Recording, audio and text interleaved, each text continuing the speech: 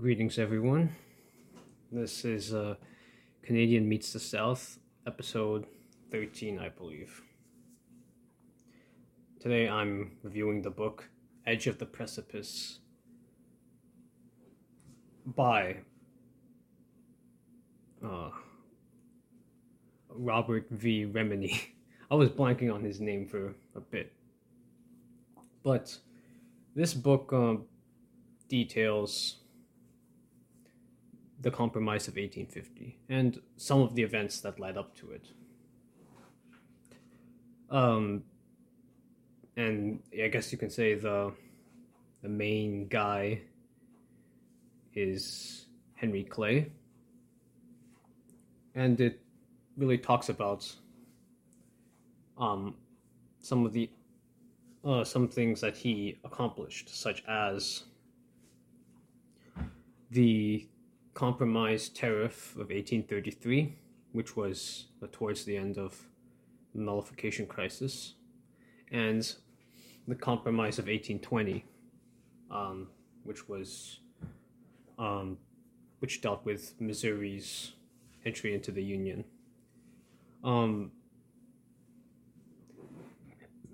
It really contrasted the views of Calhoun, who was a Southern states' rights nullifier, and Henry Clay. Now, initially, Calhoun and Clay were, you could say, voted for the same thing. They were both war hawks during the War of 1812, and Calhoun supported Henry Clay's American system back in 1816. He supported the high tariff, the internal improvements, and the Second Bank of the United States. Those two were signed. The high tariff of 1816 and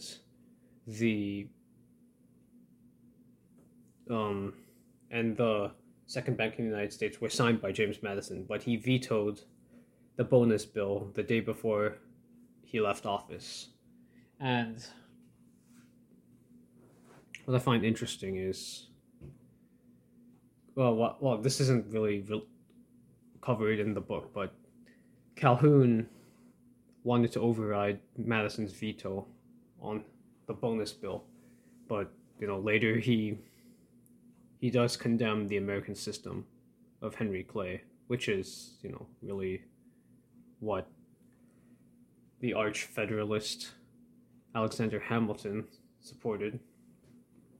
Henry Clay, you could say, was a Southerner, and Remini really talks about how he was against the expansion of slavery. This like his eyes, I guess, on the prize of the American system was to ally himself with the Northerners who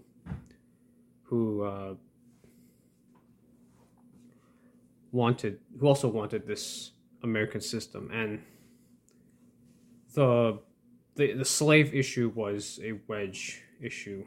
Like, the North wanted to agitate on slavery to separate the West from the South, so that the West wouldn't join the Southern voting bloc, like the Western territories, which would become states, wouldn't join the Southern voting bloc in Congress. What else can I say? So when it came to the 1820, Henry Clay did broker that compromise. The Missouri was applying for statehood, and it was going to be a slave state. So to balance it out, I guess, Maine, which was originally a part of Massachusetts, also joined the Union as a free state. But what I found interesting was during that time, the Missouri wanted to discriminate against free blacks entering the state, and Henry Clay told them that they couldn't do that. And I found that's actually interesting because several years later, free blacks were banned from several states, including Illinois. Um, John Logan, who later became he was in the Illinois legislature, and later became a Union general, and then after that, the vice presidential candidate in 1884 for the Republican Party. He was a vicious white supremacist, and he helped push for the legislation to ban blacks from entering Illinois. Of course, this is after Henry Clay died. John Logan pushed for this in 1853, and John Logan has a memorial to him, and how he. I'm recording this June 1. Yesterday was Memorial Day, or should I say the day before? We don't celebrate that in Canada. I'm sorry, but I found it interesting that the Northerners were Clay, and as well as the Northerners were not happy with Missouri restricting the entry of free blacks into their state. But later on, several years later, they would do the same thing. I saw the hypocrisy in that. But moving on, Remini covers the Tariff of Abominations, and he says that the compromise tariff. Well, he explained the compromise tariff this way: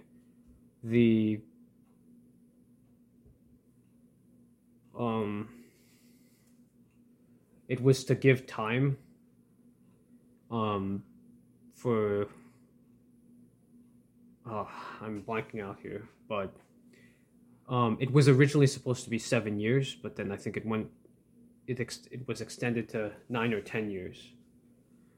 And one side wanted time, and the other wanted,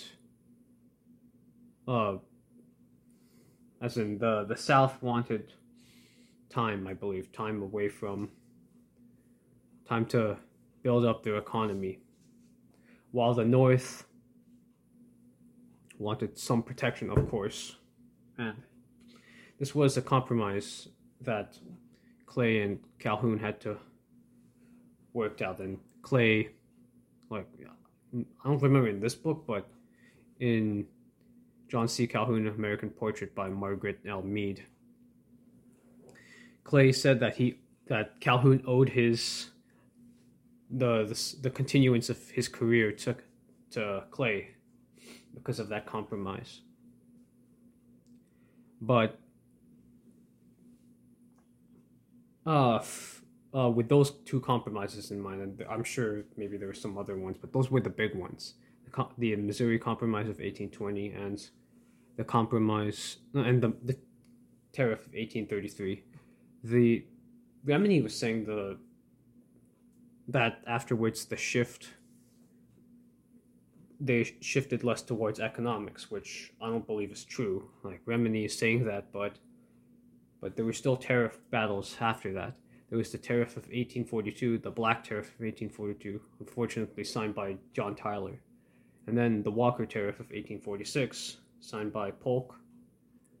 And then the Tariff of 1857, which was, the Black Tariff raised the tariff. The Walker Tariff reduced it. And then the Tariff of 1857, signed by Franklin Pierce, lowered it to its lowest point ever.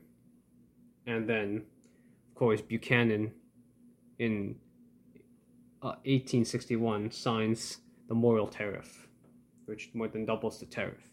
But those last two tariffs, the Tariff of 1857 and the Morrill Tariff, come after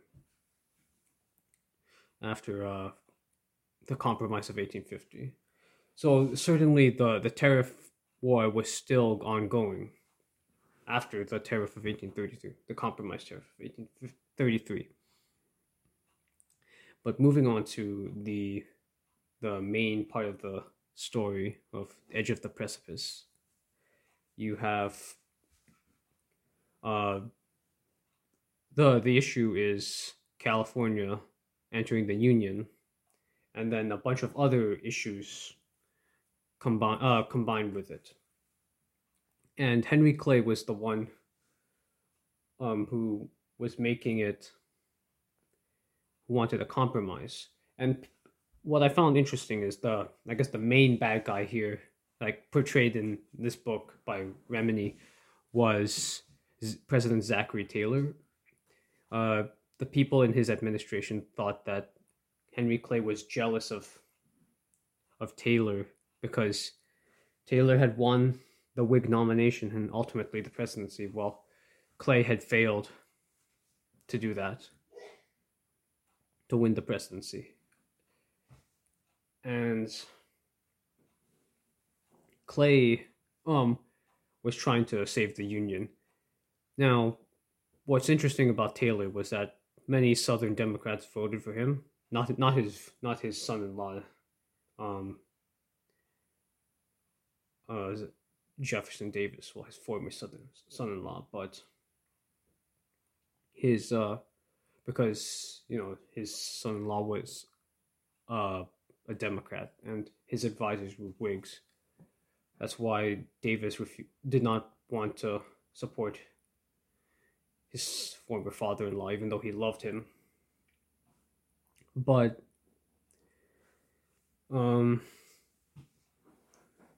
Davis, although they were very cordial with each other, and they were invited to White House dinners back when Zachary Taylor was still alive. But Zachary Taylor is considered, I guess, somewhat of a villain in this book because he wasn't really in favor of any compromise. He just wanted California to join, and if Texas had threatened secession, if would secede, he would send the troops, and unfortunately, that's how it seemed to be. Even though Zachary Taylor wasn't really ideological, he also cared about the Union, but he wasn't interested in compromise. He wasn't interested in caring for the sectionalist fights between the North and South. And some of the Southerners who supported him started thinking that maybe it wasn't such a good idea to support him. And the Nashville Convention was called by Mississippi, in 1849, and it actually happened in 1850. And it was called for by Mississippi during Zachary Taylor's presidency. So it was clear that he wasn't going to favor one section over the other. He just wanted California to be in the Union, to join the Union, and he didn't want any other compromise measures in it. And that being said, he did tell Polk that maybe if California and Oregon left the Union, that would be okay. But he surely would not have let Texas out of the Union. Well, most likely. Not after all the fighting he had done for Texas, partly because of Texas and the Mexican-American War. But he opposed parts of the compromise. At first, it was going to be an omnibus bill, which includes several things, such as settling the border between New Mexico and Texas, getting a hold of Texas's debt back when it was a separate republic, allowing Utah, which was run by Mormons. I forgot what it was called back then, but allow that as a territory, and New Mexico, of course, and the fugitive slave, a stronger fugitive slave law, and the omnibus was unraveled afterwards, and it was joked that I forgot how it was unraveled, how it fell apart, but at the end, only the Utah bill was left in the compromise. But the saving grace of the compromise was according to Remini, the Zachary Taylor dying, so that Millard Fillmore would come and replace him. Now, it talked a little bit about Henry Foote and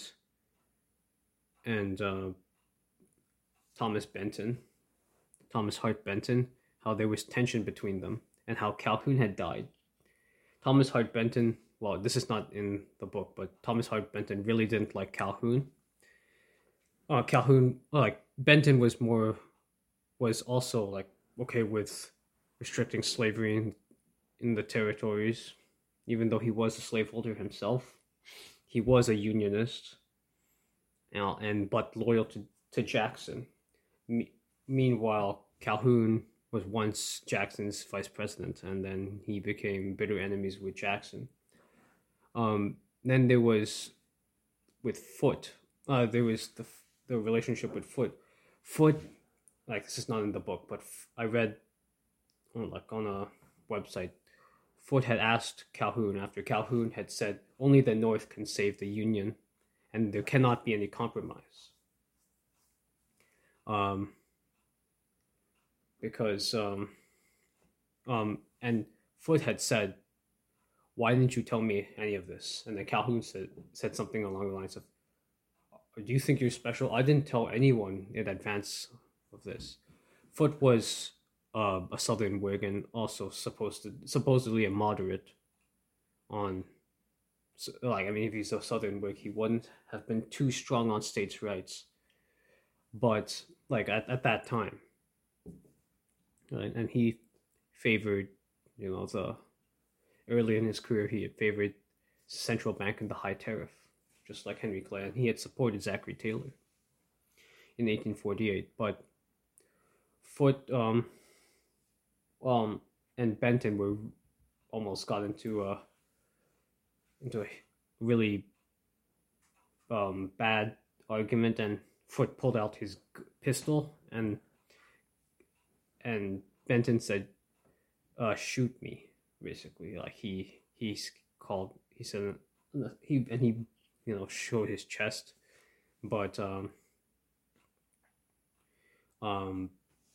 there was no bloodshed, but it was really bad, and these were both supposedly moderate Southerners, but they disagreed on the compromise because Benton had said that California should be admitted into the Union without any compromise, or at least first without a compromise, and Foote didn't agree with that, and believed that if California comes in, then there will be no compromise afterwards. And he had mocked Benton for being in love with his son-in-law, who was from California, John C. Fremont, who would later be the 1856 GOP nominee, and then afterwards a Union general.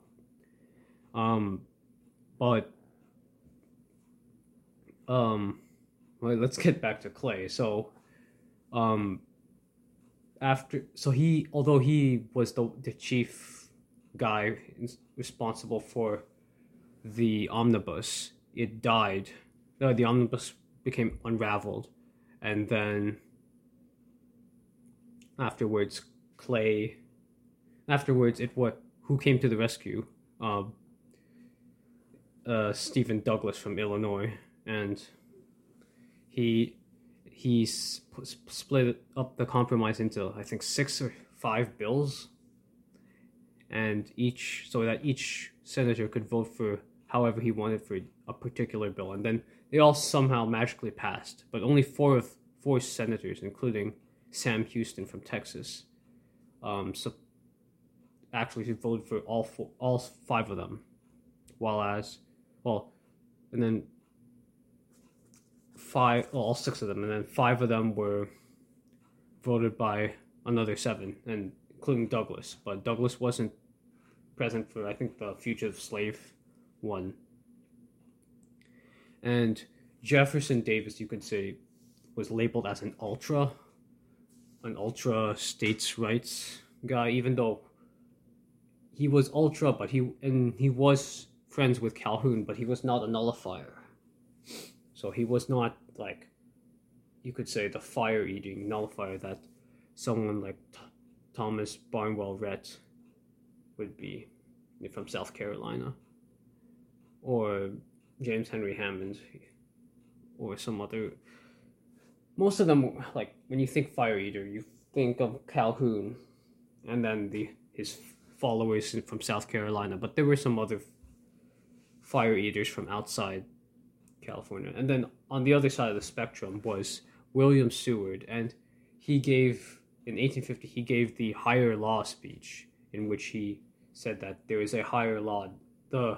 God was more important than the Constitution, essentially. And people did not like that he was bringing religion into this political discussion. And he was on the other side, the ultra-sectionalist for the North. He, as a Northern Whig, like but it became clear after the compromise that the Northern and the Southern Whigs were eventually gonna split, but it only happened after Clay and Webster were dead in 1852. Like, they would split in 1854 because of the Kansas-Nebraska bill. Now, before I get to that, I also want to recall in 1848, after the election, this was the first time in which only a plurality had voted for the speaker, Howard Cobb. He was a Democrat, I believe, and it was partly because the Whigs, the Southern Whigs, refused to vote for a Northern Whig who, unless the Northern Whig would condemn the Wilmot Proviso. And if you don't know this, the Wilmot Proviso kept passing the House year after year, but it kept dying in the Senate. The Wilmot Proviso by David Wilmot, Pennsylvania Democrat and later Republican, Free Soiler and then Republican, like a Free Soil Democrat. I'm not sure if he actually officially joined, but he was like Free Soil in ideology, and a big racist too. Big white supremacist. He said that all the territory claimed from Mexico would be free. Like, that was basically what the Wilmot Proviso said, and this was obviously for sectionalism, because the free states wanted more power, while in the Congress, while as, and I guess also in the Electoral College, while as the South wanted their property rights respected, so that Southerners with slave property could go into the South. And then obviously this is it's not just property rights, it's power, political and economic power, because whoever the Western states, the territories which would become states, would side with in the voting bloc would help shape the economics of the country, namely the American system. And you could see already the fracturing of the Whigs, how the Southern Whigs refused to support a Northern Whig who wouldn't condemn the Wilmot Proviso. Now, in 1854, of course, when Clay is dead, Alexander H. Stephens claims credit for the passage of the Kansas-Nebraska House in the House of Representatives, while Douglas was in the Senate. And I guess maybe it ended up not going so well. I mean, I think by this time, Stevens was a Democrat, because he was originally a Whig, just like his friend Robert Toombs. And I think I've mentioned this before. Stevens and Toombs were friends, but they were on opposite sides of the Georgia Secession Convention. Stevens voted against secession, while Toombs voted for secession. But ideologically, they were the same. They were both Unionists,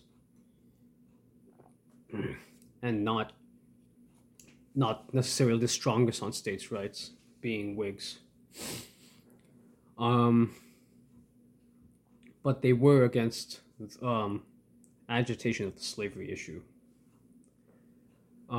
which I guess is different from Thomas Hart Benton's agitation on the view on the slavery issue. He was fine with it being restricted.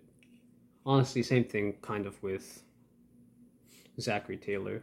He was not. He may have been a Southern slave owner, but he didn't want to benefit his section over the North.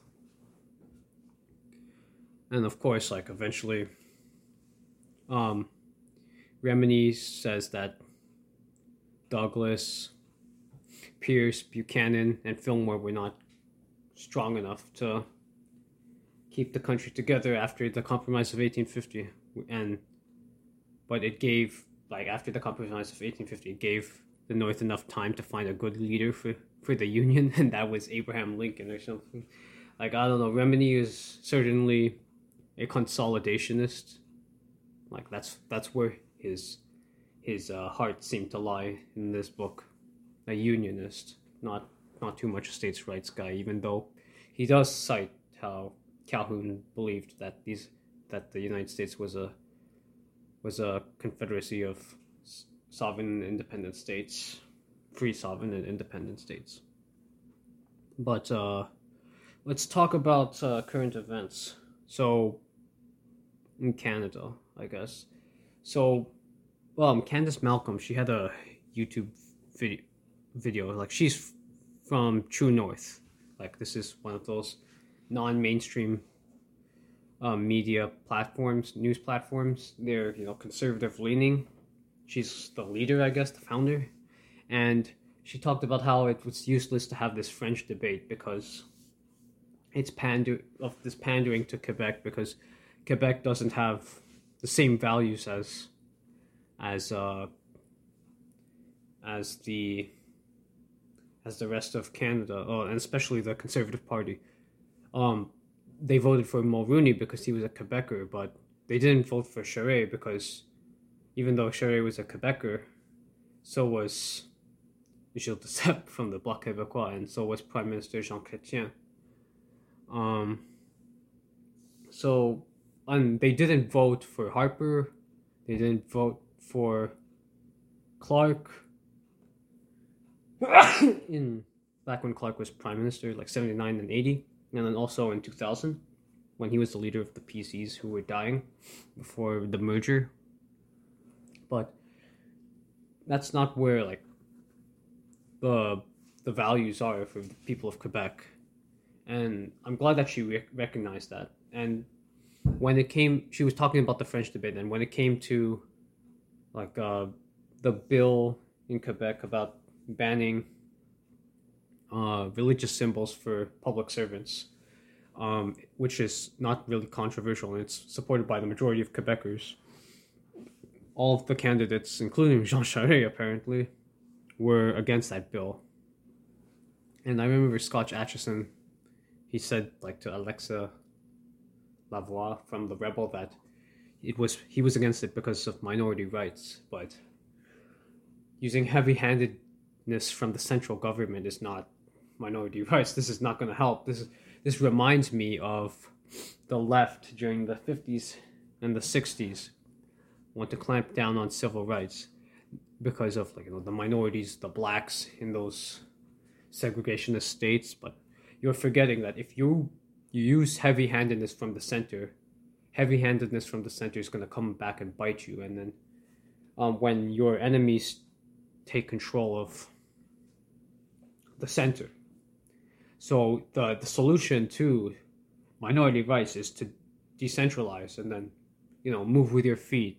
Not that you can move out of Canada if you're unjabbed. Like recently, like yesterday, the Liberals, NDP, and the Bloc voted against the Conservative motion to lift the travel restrictions on the unvaccinated.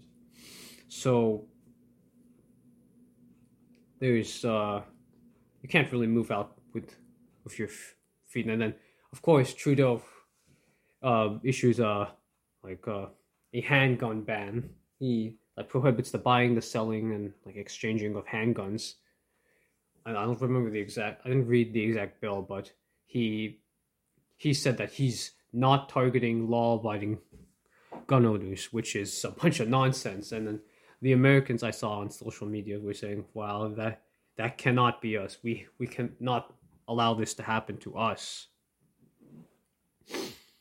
And I know there was a shooting recently in Texas, in Uvalde, or I don't know how to pronounce that name, some town in Texas or city. And of course, after that, people are advocating for more gun control, like Beto O'Rourke. Man, it's crazy. Certainly my values are in line with, the South, or even the red Midwest of the United States. But, I'm not going to move there. I can't move there, not with Joe Biden being president and him blocking unvaccinated people from entering. And it's so funny. Unvaccinated Ukrainians can't enter Canada, or can't take a plane to Canada, or have more freedom to move than vaccinated Canadians. It's so crazy. And I remember there's also the UCP leadership race to talk about. So the two confirmed people in it were the current MLA Brian Jean and former MLA Danielle Smith, both of whom are former Wild Rose leaders of the opposition. People don't trust Danielle Smith because she made the mistake of joining the PCs at the time and crossing the floor, and really damaged both parties and allowed. But it wasn't clear that Rachel Notley's NDP would consolidate the left, because sometimes the Alberta Liberals were still a force on the left in Alberta, and now they're gone. Now Rachel Notley has a complete grasp on the left in Canada, in Alberta, and people think that if you don't get a good leader in Alberta, and that the Wild Rose Independence Party is going to split the vote, particularly, and it's going to hurt in Calgary, because Rachel Notley has Edmonton locked up. There's only one MLA in Edmonton who's a conservative, and that's Casey Madu. But Calgary is where the power is, where the balance of power is, because the rural areas on their own even may be strongly conservative, but they're not going to form a majority, not without at least Calgary.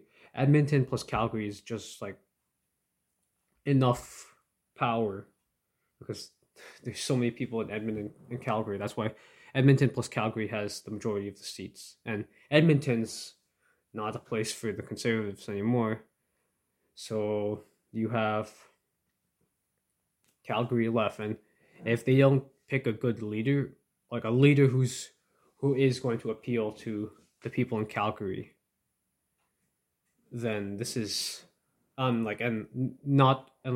they won't lose too many votes from the Wild Rose Independence Party of Alberta, then they should be able to hang on to power, as long as not too many votes in Calgary split off. But at least that's how I see it. Or it may be more complicated than that. There are some other like urban municipalities in Calgary that may also be in danger of vote splitting from the Wild Rose Independence Party. But who knows? Like, I know Kean Bexty from the Counter Signal, formerly from the Rebel. He said that he would buy a UCP membership if they got a separatist, and then also would campaign on gun rights. I mean, I don't think gun rights are particularly special. They're just property, right? Just like everything else. But it's just that the gun is very important and very powerful property, you could say. As Mao Zedong said, who was the chairman of the Communist Party of China a long time ago, the political power comes from the barrel of the gun. And then let's talk about last thing I guess we can talk about is the election. The Ontario election is tomorrow, and I'm hoping New Blue gets a lot of votes.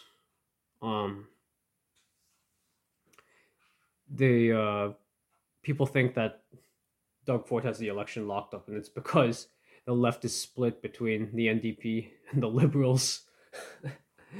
This must be some sick world in which cons can only win because the two major left-wing parties have split up, and then there's another split with the Green Party, where a smaller splits. Like, this is some really messed up stuff. But Doug Ford has really, he locked down, and then he promised not to introduce vaccine passports, saying it would create a split society, but he did it anyways. And his famous phrase was, Ontario is open for business, after he got into power, but he didn't. No, but he locked down really hard. And then there's, of course, CRT, critical race theory, and gender ideology still in the classrooms. Like, this gender ideology was back from the McGuinty Wynne era, but CRT was passed recently and was voted for by Rick Nichols. And Rick Nichols supposedly is a social conservative, but he also voted for, in October 2017, he voted for the abortion bubble zones. And of course, don't tell Derek, if you tell Derek Sloan that, the leader of the Ontario Party, he's not going to like that. But it's a shame that Derek is doing that. Because he doesn't, he knows that Jim and Belinda have been working on the New Blue for a long time, but for over a year and a half. But that's still, about a year and a half. But he's still, at the beginning of 2022, he decides to lead another party. And then Jim joked he might run for UCP leadership after this, because he was in Alberta. When things don't go the way he wants in the Ontario Party. I know that Roger Stone supports the Ontario Party. I'm not sure why. If Roger Stone actually knew about how New Blue was actually spent a lot of time, and people spent a lot of resources and stuff to get, then to become the new right, then in Ontario, then maybe Roger Stone would have thought differently. But Derek Sloan's unstable, and who knows what he's going to do afterwards. But there you have it. I'm hoping that that Alberta will choose a strong premier, leader of the Conservative Party, and later a stronger check on Justin Trudeau, because after all, they did vote. There was a referendum on equalization to remove equalization, so there needs to be something that they need to do. Equalizations when basically the rich provinces send tax money to the poor provinces. Essentially, that's equalization, and it's unfortunate it's in our constitution, but it needs to change. Like if not completely destroyed, at least the formula needs to be less generous, so that the eastern provinces, which are poor, and then like the Atlantic and Quebec, hopefully they have more incentive to develop their own resources. Like should the formula be changed? But anyways, thanks for listening. I hope that things will be better later this year in the future, but we'll see. We'll see after this election. We'll see after the UCP election. But thank you for watching, everyone. This has been Canadian Meets the South.